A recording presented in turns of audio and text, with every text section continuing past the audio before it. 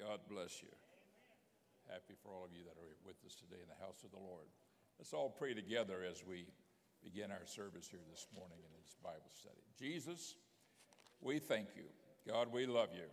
How great you are. How wonderful you are. We thank you for this day. We thank you for the privilege to study your word.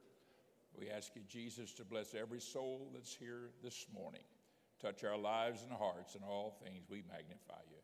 In Jesus' name we pray. Amen. God bless you. Turn to your neighbor, shake their hand, greet them in Jesus' name. Say, you look nice today. The one beside you, the one behind you, the one in front of you. Amen. Praise the Lord. Hallelujah.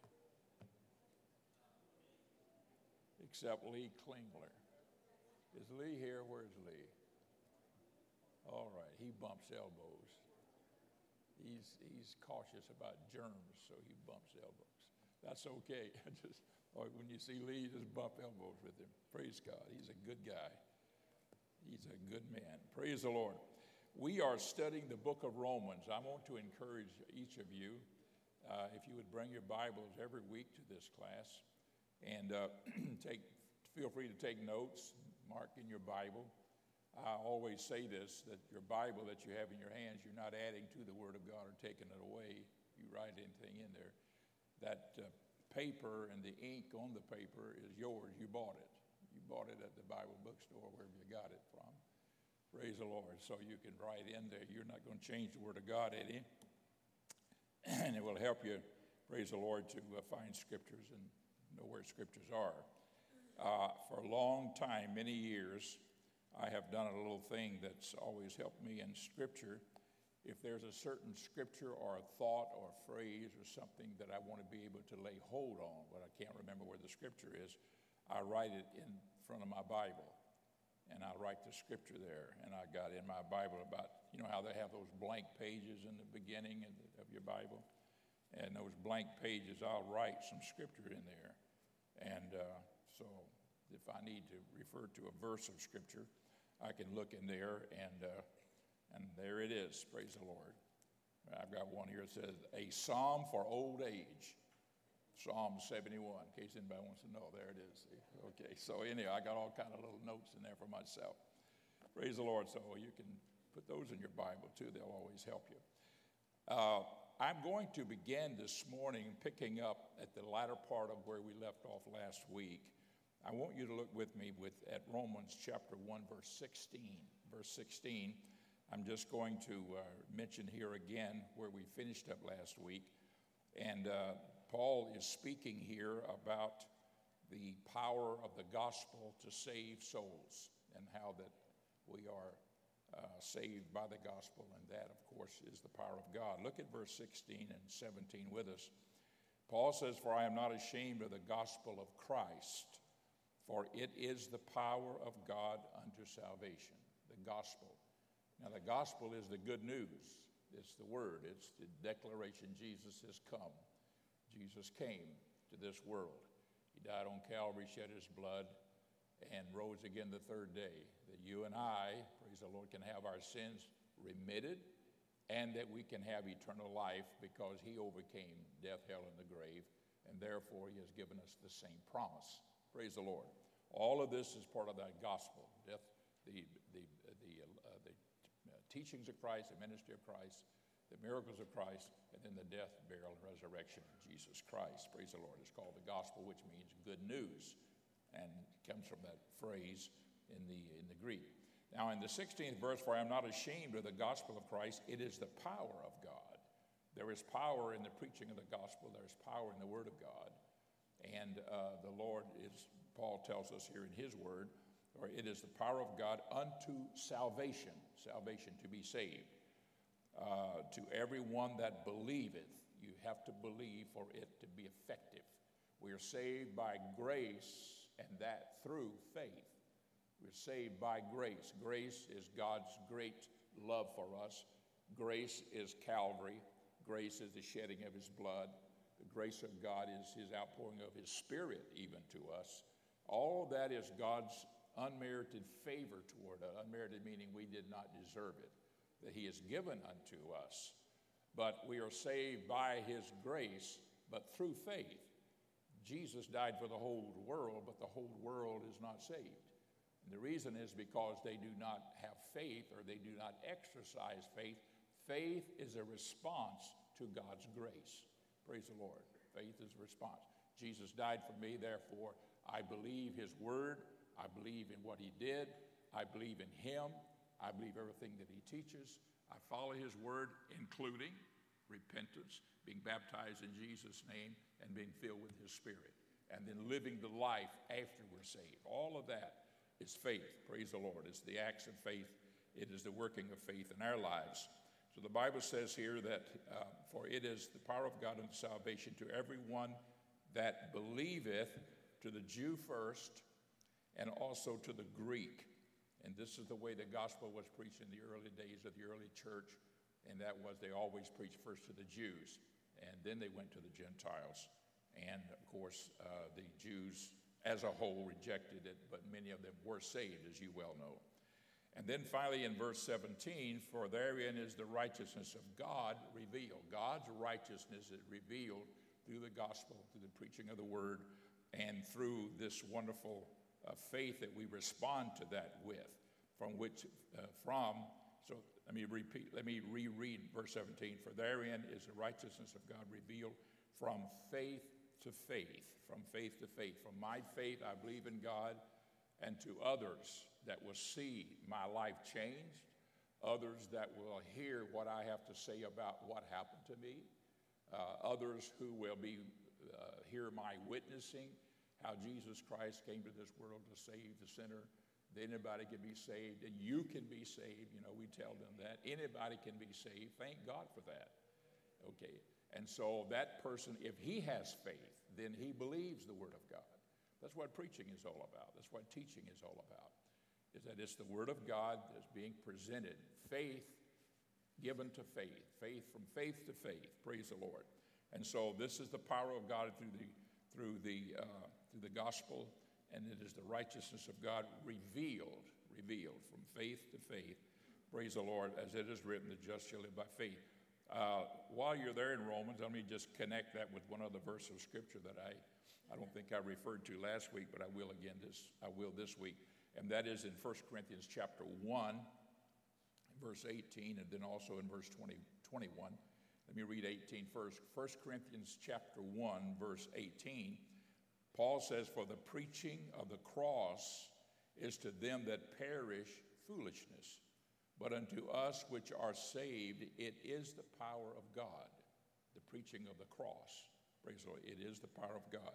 Then in verse 21, for after that in the wisdom of God, the world by wisdom knew not God, it pleased God by the foolishness of preaching to save them that believe. Praise the Lord.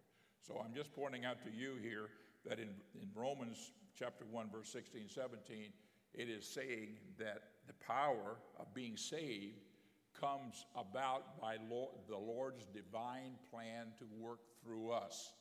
This is why, folks, that God works through us. He works through us. And we can thank the Lord for that. He doesn't just save us and set you aside and say, okay, I'll save somebody else, set them over here with you. It's more than that. It involves us. Praise the Lord. God has involved us to be saved. I mentioned this last week too, and I'll mention it again. When Cornelius, who was a Gentile, no Gentiles had ever been saved up until this point, Acts chapter 10, and how he was praying and asking God to show him what he had to do that he might be saved and be in favor with God. And the Lord sent an angel. And I often use it this way because it's the wrong way. It didn't happen this way. And the angel said to him, repent and be baptized in the name of Jesus Christ. The angel didn't say that. The angel said, send to Joppa, and a man by the name of Peter will come, and he will tell you what you got to do to be saved. You don't think the angel couldn't have told him that? The angel could have told him the same thing Peter said. Saved Peter a big, long trip, going from Caesarea down to Joppa. And so, or Joppa up to Caesarea it was. And so he could have saved a big trip for Peter and the other six apostles, or disciples that came with him. But the Lord chose that this gospel be by the mouth of men. Praise the Lord. He has chosen it. Men and women, of course, women. And so God has designed it that way. And so when we understand that, we should say, thank you, Jesus, because you have involved us in this thing called eternal life. Not just giving us eternal life, but you've involved us to be able to reach out to others. And all of us have loved ones. We have friends. We have relatives, and we have people that we know that if we don't tell them, who will tell them? If we don't take the message to them, who's going to take the message to them? Praise the Lord. And many of you, you're the only one out of your family or out of all of those that you knew or you even grew up with. You're the only one. You know, but the Lord saves you that you might be a shining light to them. Praise the Lord. And this is the way that the power of the gospel is worked. It goes out from us, faith to faith, goes from us to them. Now, I'm going to go into today's lesson in the next verse, which is verse 18. And this is a turn of the coin. I'm turning the coin over here. He says, and first, just to enumerate here, for the gospel of Christ is the power of God and salvation, and it's from faith to faith. It's believed, and it's revealed, faith to faith, revealed from one to another in that fashion. Now, verse 18, for the wrath of God is revealed from heaven. Revealed. Again, now you had one, the righteousness of God revealed from us to others, and from others before we ever got saved to us. And then now he goes into that second part, for the wrath of God. There's a wrath of God as well as the salvation of the Lord. See, some people think that the Lord is just saving, and that's all he ever does. But there is a wrath of God's side of all of this. In other words, God will save for a period of time, and then there comes a time it'll all be over. The Lord gave Noah 120 years to get everybody in the ark that would come. He worked on the ark for 120 years. He witnessed, he testified, he preached out before the people, said a flood's coming, so forth, everything. So they had a period of time to be saved. But once the flood came and that door was shut, then it was all over with for anybody else who would get in the ark. The same thing is today. Anybody can be saved. Anybody can be saved. That's a wonderful thing. All we have to do is come to the Lord and repent of our sins and lift our hands to heaven and say, Jesus, please help me. I want to be saved. Forgive me of all of my sins and transgressions. Praise the Lord. And nobody can ever come to the Lord and say, I don't have any. You know, forget that. We're all born in sin, shaped in iniquity, if nothing else. So we all have to say, Lord, forgive us of all our sins. And the Lord is just to forgive us, just to forgive us. He will. He's a wonderful God. It's his will that none perish, none perish. Not some are some are born to be saved and some are born to be lost. That's not true. That's that doctrine of predestination of individuals. I believe in predestination of the church, but not of the individual. And so we're not born to be saved or born to be saved. Otherwise, these other scriptures would all be they would be nullified, you know. But it's not the will of God that any should perish. It's his will that all be saved. But we have to activate faith. We have to believe. Praise the Lord. Now, the wrath of God is also revealed. And it says it's revealed from heaven against all ungodliness and unrighteousness of men who hold the truth in unrighteousness. Who hold the truth in unrighteousness. So what is this unrighteousness part? Let me say, first of all, God has revealed it from heaven. He reveals it through his word from heaven. And I'm going to give you a scripture for it. If you have your Bibles, turn with us to the book of Isaiah, chapter 13, verse 9. I want to read a few verses to you.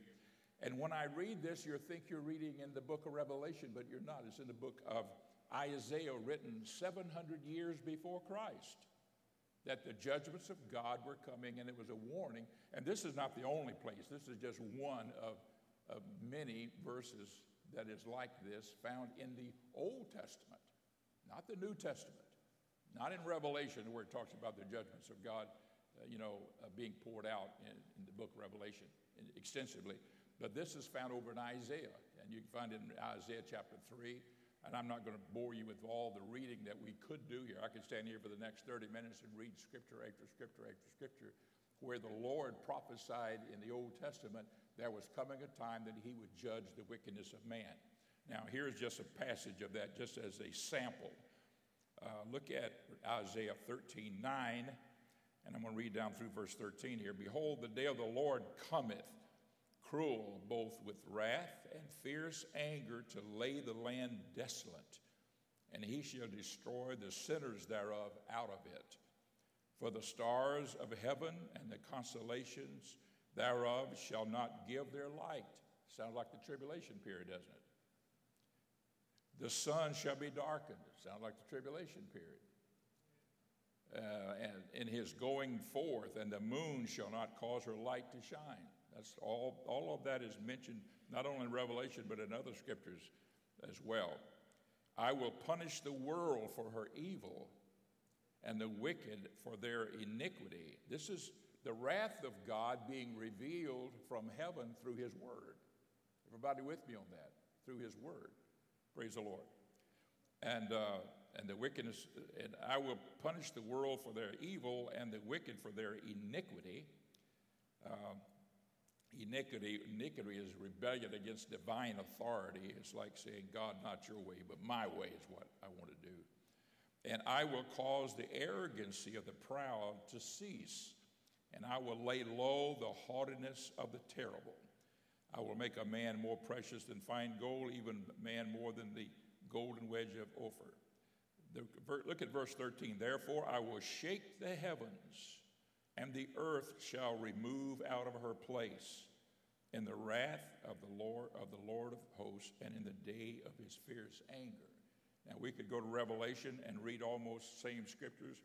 We could also read it in Ezekiel chapter 32. We could also read it in Matthew chapter 24, and also in Luke 21, and also in Mark 13. It's all in there. These same things, they're all mentioned there. And I'm just telling you that because it is revealed from heaven.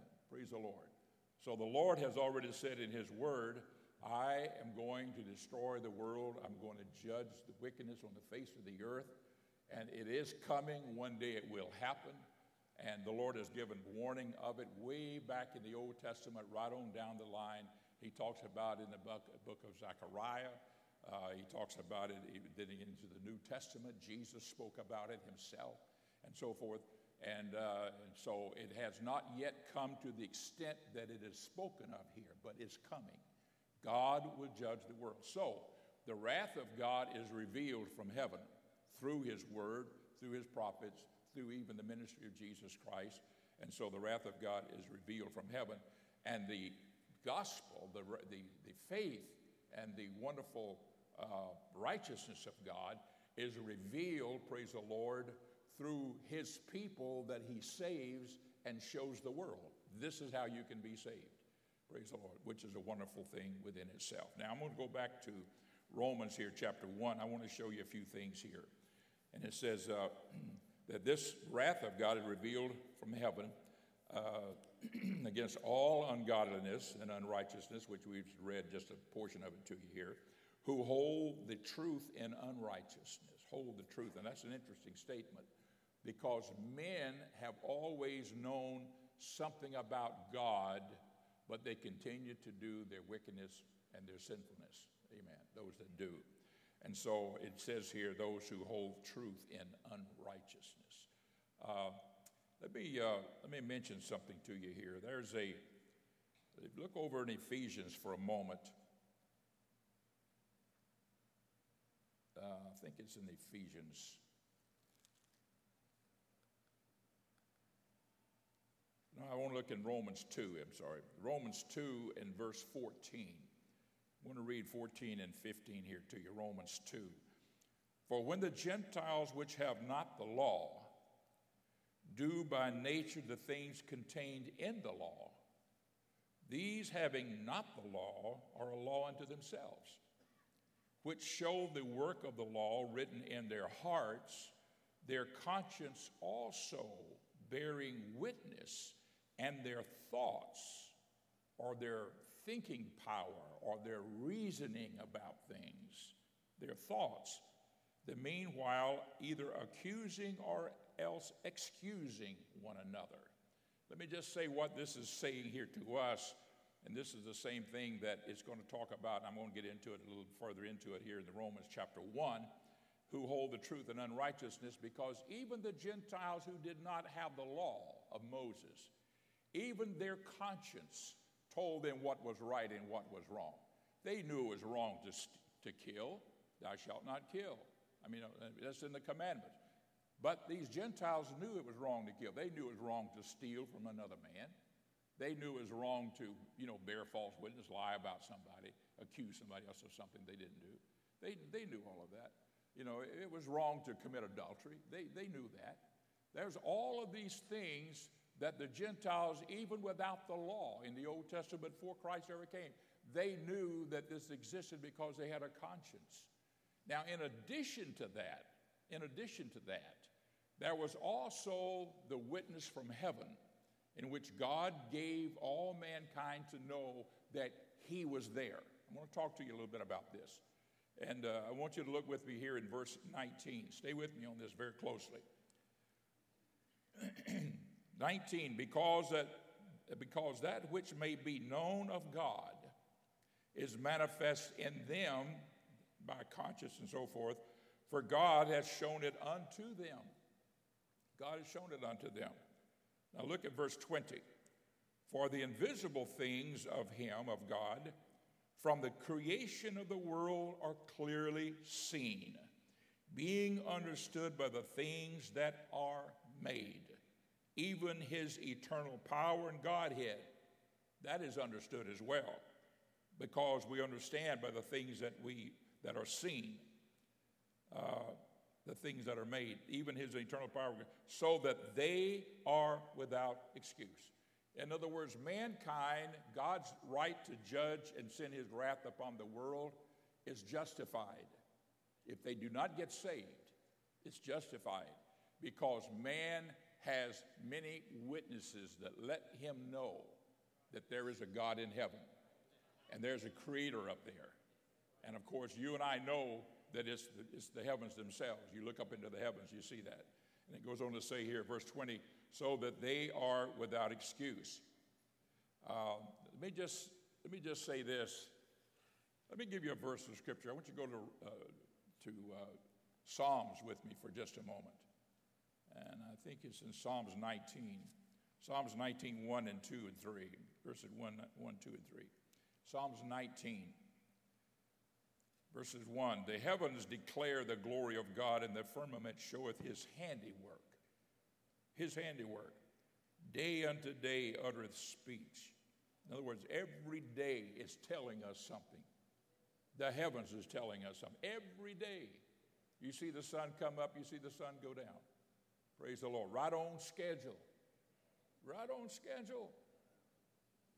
Did you know I read about the Apollo program one time, in some detail to it. And they knew exactly, let me just say it, but let me back off a little bit. When they shot man to the moon, I don't know if that's the Apollo program or not, anyhow, when they shot man and put him on the moon, when they fired the rocket to send him to the moon, it took 2.5 days to get there. How many of you know that? It took 2.5 days to get there. The moon was not where it was when they fired the rocket.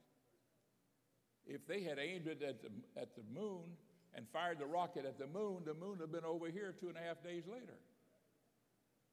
So they had to calculate where the moon would be whenever the rocket finally got there. And they were always right on target. You know why? Because the moon was right on time. The moon was on time. And they knew that. They knew it would be there. You know how long it takes the earth to go around the sun? You know how long it takes? 365 days, 48 minutes, and 46 seconds. I got it memorized, so that's how I know. I'm not that smart. I just got it memorized it years ago. That's the truth. That's why every once in a while there has to be that extra day or, leap year and all that stuff. That's a real complicated situation. Every 4 years it sounds simple, but then when you turn to the century, it kicks another fraction, because you got those little seconds that are building up and changing. But every 365 days, 48 minutes, 6 hours, 48 minutes, and 46 seconds. That's how long it takes for the earth to go around. And it's right on time, every time, because God is on time. And God is in control of all of that. And you can't say, wow, they're just wandering around up there just doing their own thing, you know. I read in the book of Josephus one time about Abraham. It's interesting to read what Josephus says about Abraham. He was living in the city of Ur. And Abraham, as he grew up in Ur, they studied mathematics. Abraham was very advanced in mathematics in his day. And they studied astronomy because in that land you could see the stars and everything was very clear at night. And not many clouds, just a lot of clear skies and so forth. So they studied astronomy. And anyhow, Abraham did in his day, in his time.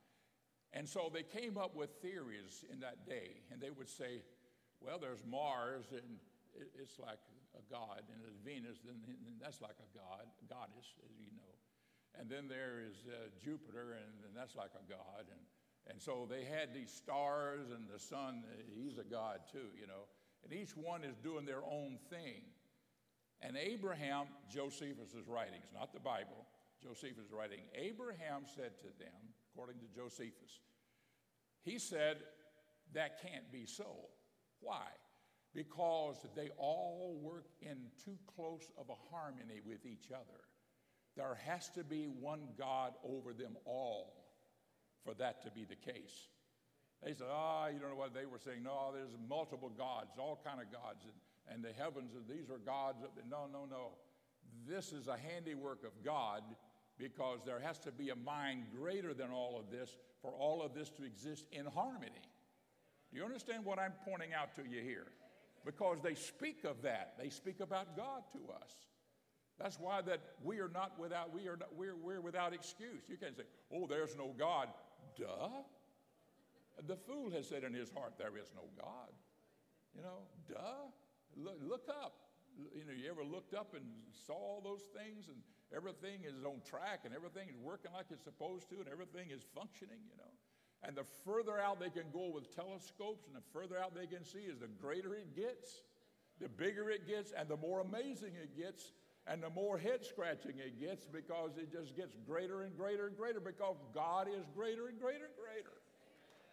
And for us as humans to think that we've got God all figured out and cornered in this little brain of ours is within our skull here, whatever distance it is around, and I don't know what the circumference or the diameter is of our brain, or I have no idea. But you can figure it out. But to think that, you know, we got all of this universe all figured out up here, and we've come to the conclusion there is no God, you know. That is such a retarded thing. And the Bible is trying to tell us very clearly, man is without excuse. Because when you look up there, you say, wow. And the more of it you see is more wows. You know, how great God is, how big he is, how amazing he is, how awesome he is. I mean, we don't even have words to describe the greatness of God. You know, our wisdom is like a drop of water in the ocean. In the ocean, I'm serious, to his wisdom. Our knowledge is like a little drop of water in an ocean of water, and all the oceans of the world. That's to God's knowledge, and his understanding, the same thing, our understanding. And I read that scripture the other day in the Bible, his understanding is infinite. I thought, what a beautiful word to describe the infinite. Means like it just goes on and on and on. There's no end to it. And I'm saying to us here today, folks, the Lord is saying here in Romans, he is saying that he is so great and he is so powerful. And here in this Psalms 19:1, the heavens declare the glory of God, and the firmament showeth his handiwork. Day unto day uttereth speech, night unto night showeth knowledge. There is no speech nor language where their voice is not heard. In other words, the whole world can see all of that. I'll never forget my first trip to South Africa, and I was with Brother and Sister Porter and their family. And when we had gotten all through with the conference we preached there in Swaziland, we went down on our way down to a town, Durban, called Durban in South Africa. and where they were taking their son to a private school where he would be going to school there, their oldest son at that time. And so we were on that trip, and on the way, they had decided that we were going to stop and spend the night camping out. And we're in a park where there's wild animals. But you drive through the park, you're okay in your car, and then you go through a big chain link fence with barbed wire and all that. And so you're within this compound, so you're safe and secure. Everybody with me? You know, and you go to sleep and everything. And so it was so nice. And that place was a sort of quite a large area. So all the animals were outside that fenced area.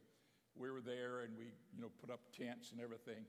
I'll never forget, Brother Porter and I, we were lying together over one side there, and his family was over here, his wife and his sons, and we were over there just lying down. And he said, Brother Myers, look up in the sky. And all of a sudden, I laid back and I looked at the sky, and for the first time in my life, I saw the southern hemisphere, the southern skies.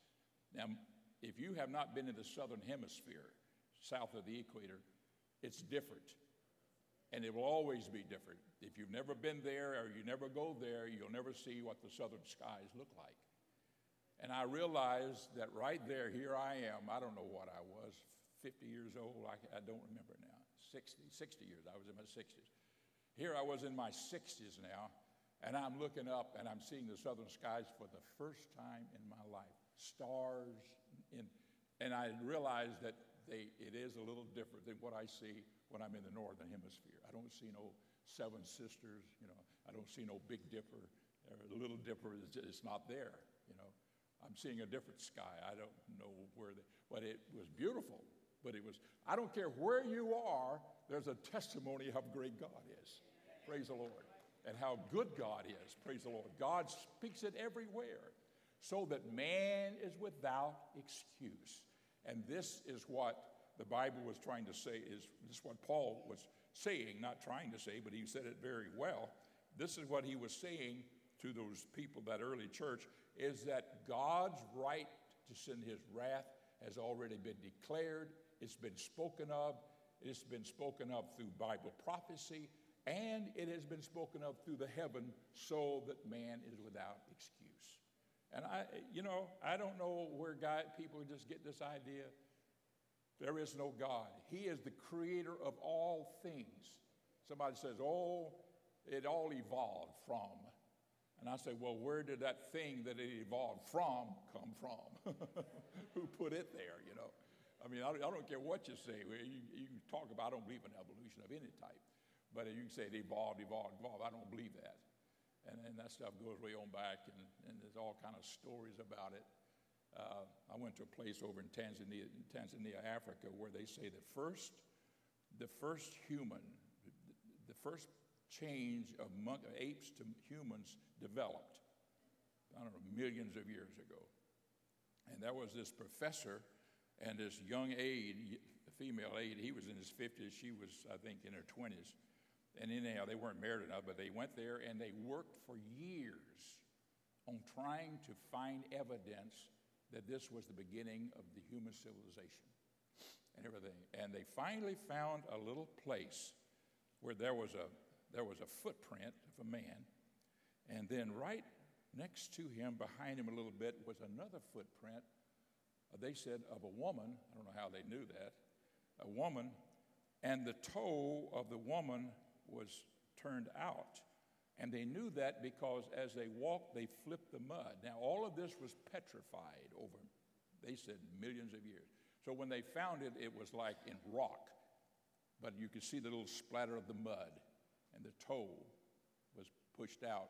And they said this was because she still had that monkey toe that turns out human toes all turn in.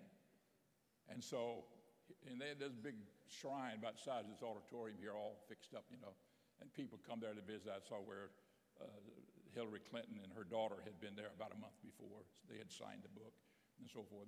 Celebrities. It's way out in the middle of nowhere, out in the middle of the Serengeti, which is a big place where animals roam. And anyhow, they got all this, and then they have this little place, this little footprint thing behind glass, and then they got a picture here showing you how these people were probably walking, and it's their imagination. Everything's their imagination, but that footprint. And I said, they have built their entire theory on that little splatter of mud. I couldn't believe it. I looked at that, and my son was standing there with me. He said, Dad, why would they claim that on such a flimsy evidence? I said, because they spent years here trying to prove it. And so they had to come up with something. Otherwise, their whole life is spent in vain, trying to prove something that did not exist. And they were trying to prove that man evolved from an ape to a human being along about this time, and here was evidence about the toe. I said, the woman, or the ape, or whatever she or he was, they could have had a broken toe. You know, it just had a broken toe, or it could have had a deformed toe. There's all kind of variables that could be happening and everything.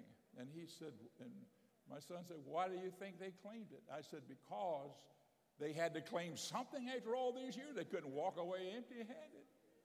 You know, and they worked there and everything, slept in their car at nighttime and had dogs, and they'd put dogs outside to keep animals away.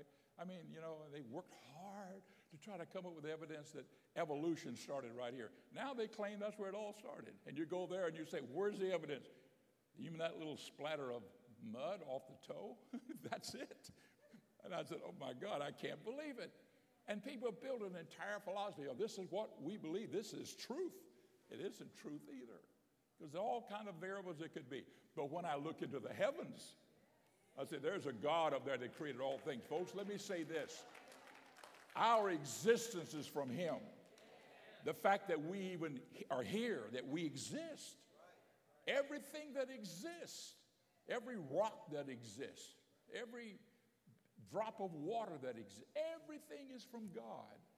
But what God has done specially for the human race is to say that whenever judgment is all over with, you can still have eternal life. When this life is over, you can have eternal life. If you believe the gospel, believe what I came to do. Amen. If you can believe it and obey the word. Believing is obeying. I was talking to our class yesterday that we had the Purpose Institute class. And I was explaining to them about how faith is an action thing. Faith is not just up here. You know, some of you say, you believe in the Lord Jesus Christ, you're saved. Forget baptism. You don't need baptism. No. Baptism is an act of faith. That's why the Lord said to Paul, go into Damascus, and there'll be a man by the name of Ananias there, and he will tell you what you must do. And repent and be baptized. And he said to him, be baptized, washing away your sins. This is what God said to Saul of Tarshish, who became Paul. He said, and be baptized, washing away your sins. So you got to be baptized and wash away your sins. Repent and be baptized for the remission of sins. I mean, it's all in the scriptures there. But and I was explaining to them how that it's very important to understand how this is all connected. But God, praise the Lord, is head of everything. He's in control of everything. That's why we need to always give God praise and glory. And he will give us eternal life. Eternal life will come from God. Praise the Lord. And if we will walk with the Lord and serve God and glorify his name, God will absolutely one day sound the trumpet will be sounded, and we'll rise to meet the Lord in the air, and so shall we ever be with the Lord. Now, I want you to look with me in verse 21 very quickly here. Because that when they knew God, they glorified him not as God. This is what happened here. It says, so that they are without excuse, because that when they knew God, or they perceived that there was a God. Let's take Noah and his 3 sons and their children, maybe their grandchildren. They all knew about God. God saved them by the flood, right? That meant the whole human race knew about God. But then as time went along, they began to fabricate stories and so forth. The same thing happened with Israel. They had such an understanding of God when they came through the wilderness and came into Israel, and God blessed them and did everything he promised he would do for them if they would walk with him. And when they walked with him, he did it. Praise God. And he said, so you can take any body of people, you can take any person by himself. So they are without excuse because, and here's verse 21, because when they knew God, they didn't glorify him as God. And they became vain in their imagination, their foolish heart was darkened. I'm going to put this chart up here. This is a little thing I put together. here a while back to sort of give us a visual. It'll come on. Degradation of man, and this is man in the beginning here. Knowledge of God, but, you may not can read that, but knowledge of God, but there was no worship and unthankful. No worship and unthankful. This is what the Bible says that when they knew God, I'm reading verse 21, because when they knew God, they glorified him not a God, neither were thankful. Folks, let me say this. Above all things, we need to thank God. Thank God for that you know the Lord. Thank him for the Holy Ghost. Thank him for salvation. Thank him for the church. Thank him for your pastor. Thank him for the saints of God in the church, your friends. Thank him for your health. Thank him for your home. Thank him for your family. Thank him for your children, if you got grandchildren. Thank him for your wife, if you're a man. Thank him for your husband. I mean, thank God. There's so many things to thank God for. Thank God for your car. Thank God that you don't have a bunch of bills lying on the table. Maybe you do. Say, Lord, I got a bunch of bills on the table, but I thank you that you're going to help me get through this. Praise the Lord. Thank him in advance. Hey, I've done that. I've done it. My wife and I walked through the snow carrying 2 bags of groceries. She was expecting our oldest daughter, our only daughter, our oldest child. And we were walking through the snow and laughing like 2 kids that was playing a game because we had food to eat. You know, that's just how tough times were. And we were just so happy we had those bags of food and walking through the snow. I never forget that. As long as I lived, the moon was shining. The snow was everywhere, bleak up in South Bend, Indiana. Oh, it was just a bleak. But we were so happy because God had blessed us and we had 2 big bags of groceries. Be thankful for everything. Be thankful for the food in your house. Thankful that you can eat it when it's time to eat it. Praise God. I'm just saying be thankful. But that generation was not thankful. Thankful? I ain't going to praise God. I'm not going to pray. What's God done for me? Don't ever say that, man. Did you just breathe? That's what he did. Did you just have a heartbeat right there? Okay, God's doing something for you every minute, every second. Praise the Lord. So they acknowledged God, but they did not worship. They were unthankful because they were not thankful. Then they quit worshiping. They did not praise God, thank him, and worship God. That's where it all starts, and we start going downhill from there. He goes on to say here in this verse 21, they glorified him not as God, neither were thankful, but became vain in their imaginations, and their foolish heart was darkened. And so they became vain in their imaginations. They started thinking about everything about me, I, mine. This is where it all goes. When we get away from God, you're everything, we get to the fact, I'm everything. I am somebody. And if I'm not somebody, I should be somebody. And people need to know I'm somebody. And that arrogancy and high-mindedness, all that begins to swell up in us. That all comes from the devil. You know that. That's the devil's. That's the iniquity of Satan. You know, Satan was cast out of heaven not because he chewed tobacco or smoked cigarettes. That's not why he was kicked out of heaven. He was kicked out of heaven because he had iniquity in his heart. He rebelled against God, and God wasn't great. He wanted to be great.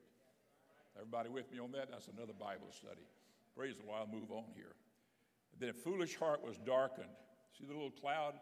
A little kind of cloud here. You can barely see it. Here it gets a little darker. And he starts reading evil books and reading all kind of foolish stuff. And we allow ourselves. Be careful what you read. Be careful what you see, look at. Stay away from some of this movie stuff that's got ghosts and evil spirits and witchcraft. Stay all away from that stuff. I'm serious. Don't pollute your heart with that. If you're ever watching something, be careful what you watch. That stuff, can get in our hearts. Next thing you know, we're toying with ideas and things. And no. Don't stay away from all of that mess. That movie like we saw was last night, the one about the war room, That's a powerful story about praying. Thank God for things like that. So your foolish heart was darkened. And then professing to be wise became fools. He said, I am so smart. That's what he's saying right here. You can't read it, but I can. And right here, a little cloud, the cloud gets a little darker. He said, I'm so smart. Professing to be wise, they became fools. And the Bible even talks about it over in the book of 1 Corinthians here, a little bit further on. Talks about that their foolishness was turned into, their wisdom was turned into the foolishness. Because the foolishness of God is wiser than men, and the weakness of God is stronger than men. But God hath chosen the foolish things of this world to confound the wise. God hath chosen the weak things of this world to confound the things which are mighty. And base things of the world, things which are despised hath God chosen. Yea, this is where he's chosen the foolishness of preaching to save those that are lost. And to bring it to naught things that no flesh should glory in his presence. And this is why God does. God take the simplest things and he will make it, praise the Lord, and he will bless it and honor it and lift it up, just so that man's arrogancy and high-mindedness and his pride is brought down. Praise God. The time is gone. And then, of course, they begin to worship.